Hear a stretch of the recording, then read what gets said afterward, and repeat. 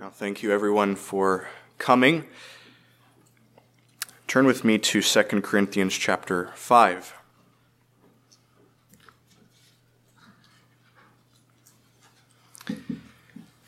That will be on page 749 in the Blue Bible. 2 Corinthians chapter 5. And the Lord has evidently spoken in the selection of passages tonight, because we are going to read from chapter 5, verse number 14, to chapter 6 and verse 2. Chapter 5 and verse 14 says this: "For the love of Christ constrains us," or it compels us, it controls us, "because we thus judged," or we have concluded this, "that if one person died for all, then we're all dead," or all died. "And he died for all, that they which live should not henceforth live unto themselves, but unto him which died for them, and rose again. Wherefore, henceforth," or from this point on, "we do not know any man after the flesh. Yea, though we have known Christ after the flesh," or according to the standards of the flesh, "yet now, henceforth, from this point on, we do not know him any more." We do not know him that way any longer. "Therefore, if any man is in Christ, he is a new creature. Old things are passed away, behold, all things are become new. And all things are from God," or all of these things are from God, "who has reconciled us to himself by Jesus Christ, and has given to us the ministry of reconciliation, to wit, that God was in Christ, reconciling the world unto himself, not imputing or crediting or reckoning their trespasses unto them. And he has committed unto us the word of reconciliation. Now then we are ambassadors for Christ, as though God did beseech you by us, or as God did make his appeal to you by us. We pray you, we beg you in Christ's stead, be reconciled to God. For he has made him," that is Christ, "to be sin for us, who knew no sin," that is Christ, "that we might be made the righteousness of God in him. We then, as workers together with him, beseech you also," we plead with you, "that you receive not the grace of God in vain. For he has said, I have heard you in a time accepted, and in the day of salvation I have succored you, I have helped you. Behold, now is the accepted time. Behold, now is the day of salvation." You have heard enough tonight to give you everlasting life. You have heard of how man in his natural condition is unfit to meet God. And you have also heard that even though man is unfit to meet God, that God has provided a way in Jesus Christ where man, by coming to Christ, can come to God. That is the beauty of the gospel message. So what I want to consider today with you is this idea of the compelling love of Christ. The love of Christ that so draws me when I understand it that I cannot but pursue him as a result of seeing what that means. And so I want to consider three very simple things with you from the text. I want to consider, first of all, that God changes a person's condition when he is saved. God changes what we are. That is God's desire, to go from what we naturally were to being something that God has made. Then we're going to look at, secondly, that God changes our relation. He reconciles us. He changes who we know. And then thirdly, I want to consider with you that God desires to change our position. He desires to justify us so that he might change where we stand. So before we come there, notice with me in verse number 14 these words. This is the Apostle Paul speaking. He was once a person who hated the Lord Jesus Christ.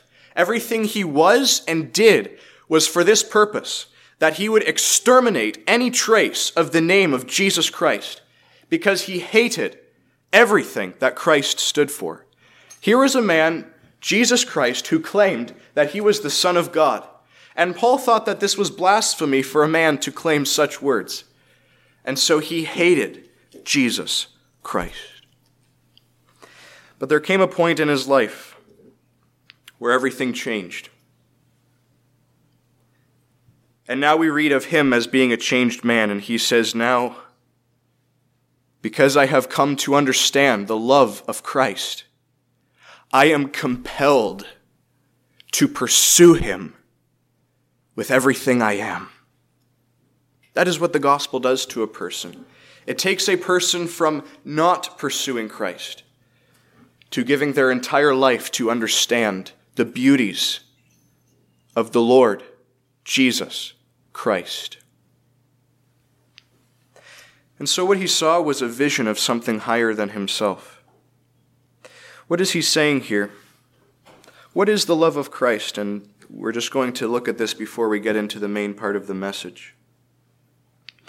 The love of Christ is manifested in this fact, that one died for all. What Paul is saying is simply this, that the entire world, because of Adam, is plunged into death. The entire world is dead before God. And so the fact that Jesus Christ died for all people only confirms the fact that everybody was dead before. If Christ died for all, he had to die for somebody, and so he died for the world. He died for the world because the world was declared to be dead before God. They could not serve him. They could not please him. And so Paul has seen that there is a great substitute. One man died for the world. One man died for the world. What is the goal in verse 15?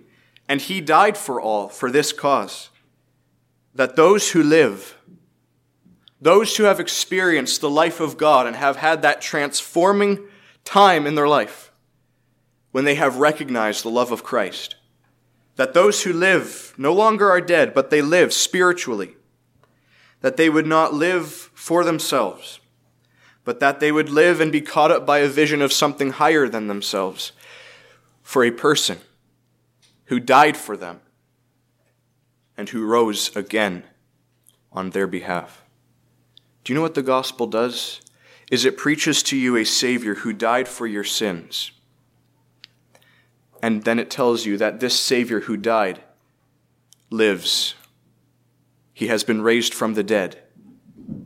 And so God can bring you unto himself. And so you can see that Christ is beautiful and has given himself for your cause. What is the nature of this salvation then? We have seen in one man's experience that there is a change that happens when we understand the love of Christ. There are some of you in this meeting, perhaps, who may wonder, what can I do to be saved? What is it to be saved? So this passage presents three things that very simply tell us what it means to know God, what it means to have the love of Christ compel us and transform everything we are. Because Christ has died, now these things can happen. So first of all, the fact that Christ died for me enables this possibility, that God can change my condition. Salvation is when God changes what I am. And so you see in verse number 16 that Paul says, we at one point knew Christ according to the flesh. What is he saying here? Well, he's saying that there was a time when, according to how I was born, according to how I was raised, according to what my sinful nature told me, that's how I thought of Christ. I didn't see him with eyes of love. I saw him with eyes that didn't really understand who he was. So he says there was a time when we knew Christ according to the flesh, according to man's nature. And that just brings us to this very sobering point, that man in himself, apart from God, has absolutely no means of coming to know God. Man in himself is absolutely apart from the living God.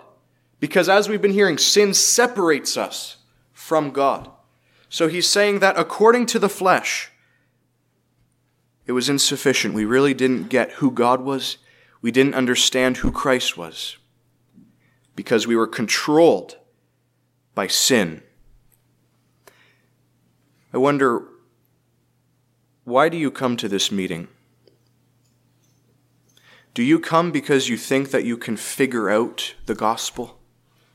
Do you come because you think that you can figure out by your own reasoning and by your own religion and by your own logic that you can come to God? The gospel says no. The gospel says no.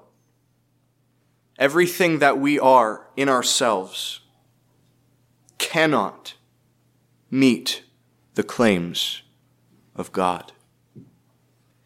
So what does God do with people who are totally unable to approach him? What does God do for people who want to come to him? How can they be presented to a holy God? Well, that's where verse number 17 comes in. Therefore, if any man be in Christ. Remember hearing that salvation is when we see that everything we need before God is found in Christ? If any man is in Christ, if he finds his identity, his trust in Christ, he is a new creature.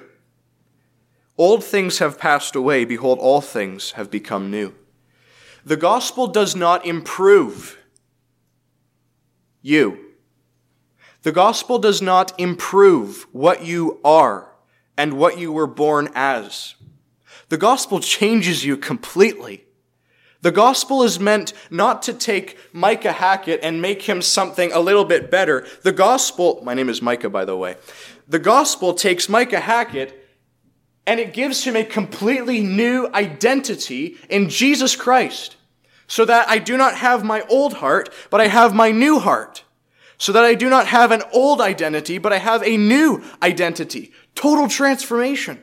You can find that in Jeremiah 31, where God is speaking to Israel, and he desires that and in Ezekiel as well, that their heart of stone be replaced with a heart of flesh, a heart that beats with vibrant life of love to God. That's what God wants to do. He doesn't want to improve what you were. He wants to give you absolutely new life that can be credited only to him. That is what the gospel is. If any man is in Christ, he is a new creature. It means that old things will have to pass away. If you want to come to God, and if you would like to know God personally, and if you would like your sins forgiven, it must mean that your sins are not only washed away, but that you must yield your life of sin, and you must yield yourself to God. The Lord Jesus said sobering words in Luke chapter 13. He was looking at a people who were destroyed by recent tragedy. And he says to those people, do you think that the people who were crushed by that falling tower, do you think that those people were worse sinners because they suffered such a terrible fate? And Jesus looks at his crowd and he says, no, they weren't worse sinners because they suffered a worse fate. I tell you, except you repent, you shall all likewise perish. And so the gospel reaches at the very heart of everything we are. And it says that if you are willing to know God, the old things must pass away. Are you ready to yield yourself to God? Are you ready to follow Jesus Christ with your life and allow God to transform everything you are? Because that's what the gospel does. But you aren't losing anything, because Paul said in another passage that the things I once counted as being gain, the things I once prided myself in, the things I once boasted in, they're refuse. He didn't even look back because he saw greater worth in the person of Jesus Christ. So Paul, from his experience, is saying that the old things are passing away, but what a wonderful, wonderful reality. So the gospel transforms my condition. God wants to change who we are. He wants to change how we view life. He wants to change how we view Christ so that we love him and are drawn to follow him. So secondly, what does God want us, or what does God want for us in the fact that Christ has died? Verse number 18 introduces us to this fact that God wants to change our relationship. God wants to change our relation. He wants to change who we know. The Lord Jesus said in John chapter 17, "This is eternal life, that they may know you, the only true God, and Jesus Christ whom you have sent." Eternal life is not simply something that you hope to have. Eternal life is given to you in a moment when you have turned from being an enemy of God to being a friend of God. That is what eternal life is. It happens in a moment of time. It is given to you in a moment of time. So we read in verse number 18, "And all of these things are from God. We've seen that the flesh cannot save, but God has acted. And he has reconciled us," he's talking about Christians, "to himself by Jesus Christ, and has given us the ministry of reconciliation." So what is this ministry of reconciliation? Why can we preach that an enemy of God can be turned into a friend of God? Because in verse number 19 we read these words, that God was in Christ. Remember, we saw that a man needs to be in Christ to be saved. Now God is in Christ offering salvation. That God was in Christ reconciling the world unto himself, not imputing their trespasses unto them. And he has committed to us the word of reconciliation. So reconciliation simply means this, that whereas you were far apart at one point, where two people are at a distance, where two people are enemies, where there is something between two people, reconciliation means they come together. That is what God wants for you. He wants you to know him personally, to come to him and be joined to him eternally. How does he do that? How does he do that? A couple questions come to my mind. If God must bring us to himself, if God is going to bring us to himself, he must deal with the problem of sin. How does he do that? That's the problem. So in verse number 19, he gives the solution. That God was reconciling the world unto himself, not reckoning their trespasses unto them. The only way that you can know God is not by trying to live a good life, is not by trying to outweigh your bad deeds with your good deeds. It doesn't work that way. The only way you can know God is if God absolutely erases from your account your sin. The only way you can know God is if there is this radical transaction that happens where God looks at you as if you had never sinned once. What a radical thing. How can God do that? So the means of God forgiving sins is to erase them away completely. How does God do that? He was in Christ, reconciling the world unto himself. This does not mean that everyone in the world will be saved, but it means that God's burden and God's heart is to be in this process as long as his grace allows to bring men unto himself. He is in that constant process of bringing men to himself. This is what God is doing today. It's not the career that matters. It's not the politics that matters. God is in the business of making so that men know him. That's the point of life. That's the point of life. So that men may know God.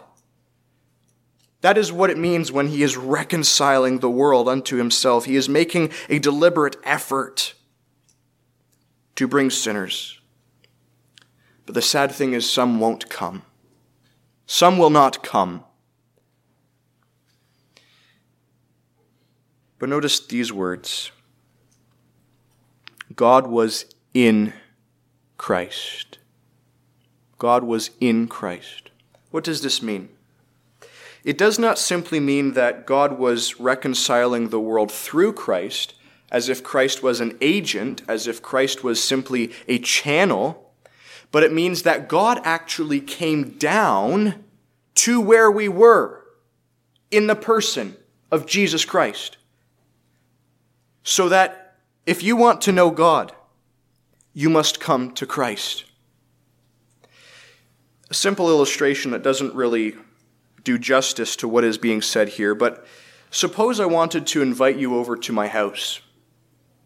And suppose that you had no vehicle to come to my house, no way of being joined to me. There's two ways that I could fix that problem. I could hire a taxi driver to drive to your house and pick you up and bring you to me. Or I could drive to your house myself, so that when you get into the car, you don't have to wait until you come to my house to know me or to be with me. But once you have gotten into the car, since I am in the car and since you are in the car, we are now together. And now I personally can drive you to my home.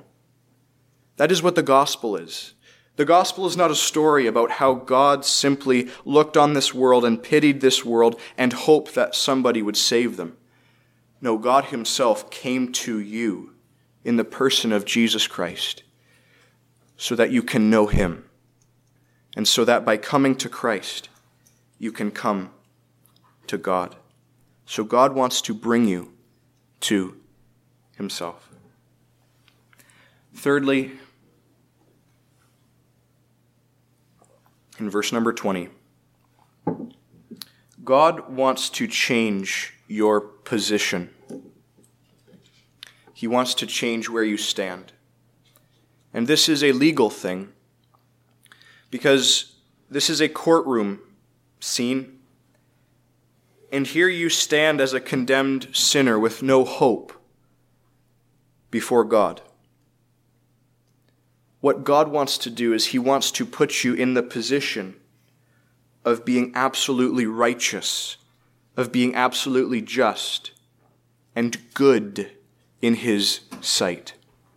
So we read here that the message Paul is preaching, he is preaching on God's behalf because this is God's burden. Be reconciled to God. And he explains the means. For he has made him, Jesus Christ. And this is where the cross comes in view. God has made Jesus Christ to be sin for us who knew no sin, that we might be made the righteousness of God in him. Mysterious words, and yet they're so simple. The Son of God was the perfect man. And the only way sinners like you and me could be saved is if there is a perfect man with no sins of his own who could take the burden of my sin and pay it in full. You see, God cannot forget our sins. He cannot simply discard them and ignore them. He must deal with them. So the message of the cross is this staggering reality that on that cross, Jesus Christ, the Son of God who is righteous and who is holy, God looked at his Son as if he was sin, and he treated his Son like it. And so on that cross, the full punishment and weight of sin and of sins were laid upon another. And God does that so that we can have something we never deserved. Christ got something he didn't deserve. He was perfect, and yet God put our sin upon him and punished him. And so God wants to do the same kind of transaction tonight. He wants to take you and me. He wants to take you. I've already experienced it myself. And he wants to make it a point in your life where you go from being a sinner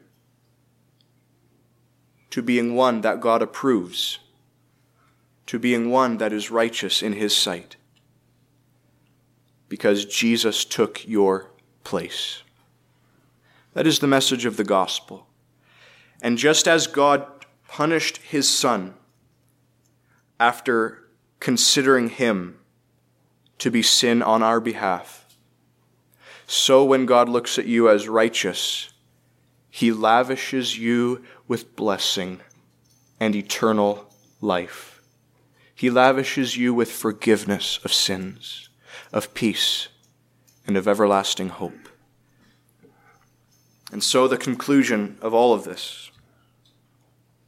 We have seen that God wants to change everything, not because we have anything to offer him in ourselves, but because Christ has paid the debt.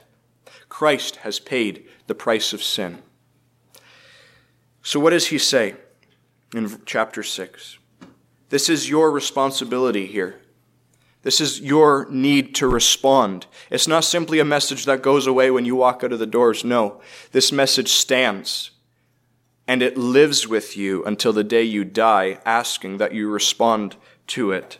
So then Paul says, we then as workers together with God, we plead with you also that you receive not the grace of God in vain. For he has said, I have heard you in a time accepted, and in the day of salvation I have helped you. So he says, you don't have tomorrow. Today is the day of salvation. There's a hymn we sing that says, tomorrow is just eternity that's hidden from your view. 150,000 people die every single day. God could plunge Windsor into eternity in 2 days. Do not presume upon the grace of God. But God is offering real salvation. Today, it's a time to come and to receive the grace of God. So we have seen that in Christ, that's everything you need.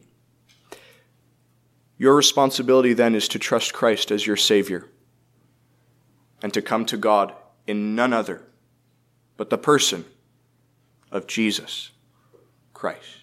Shall we pray?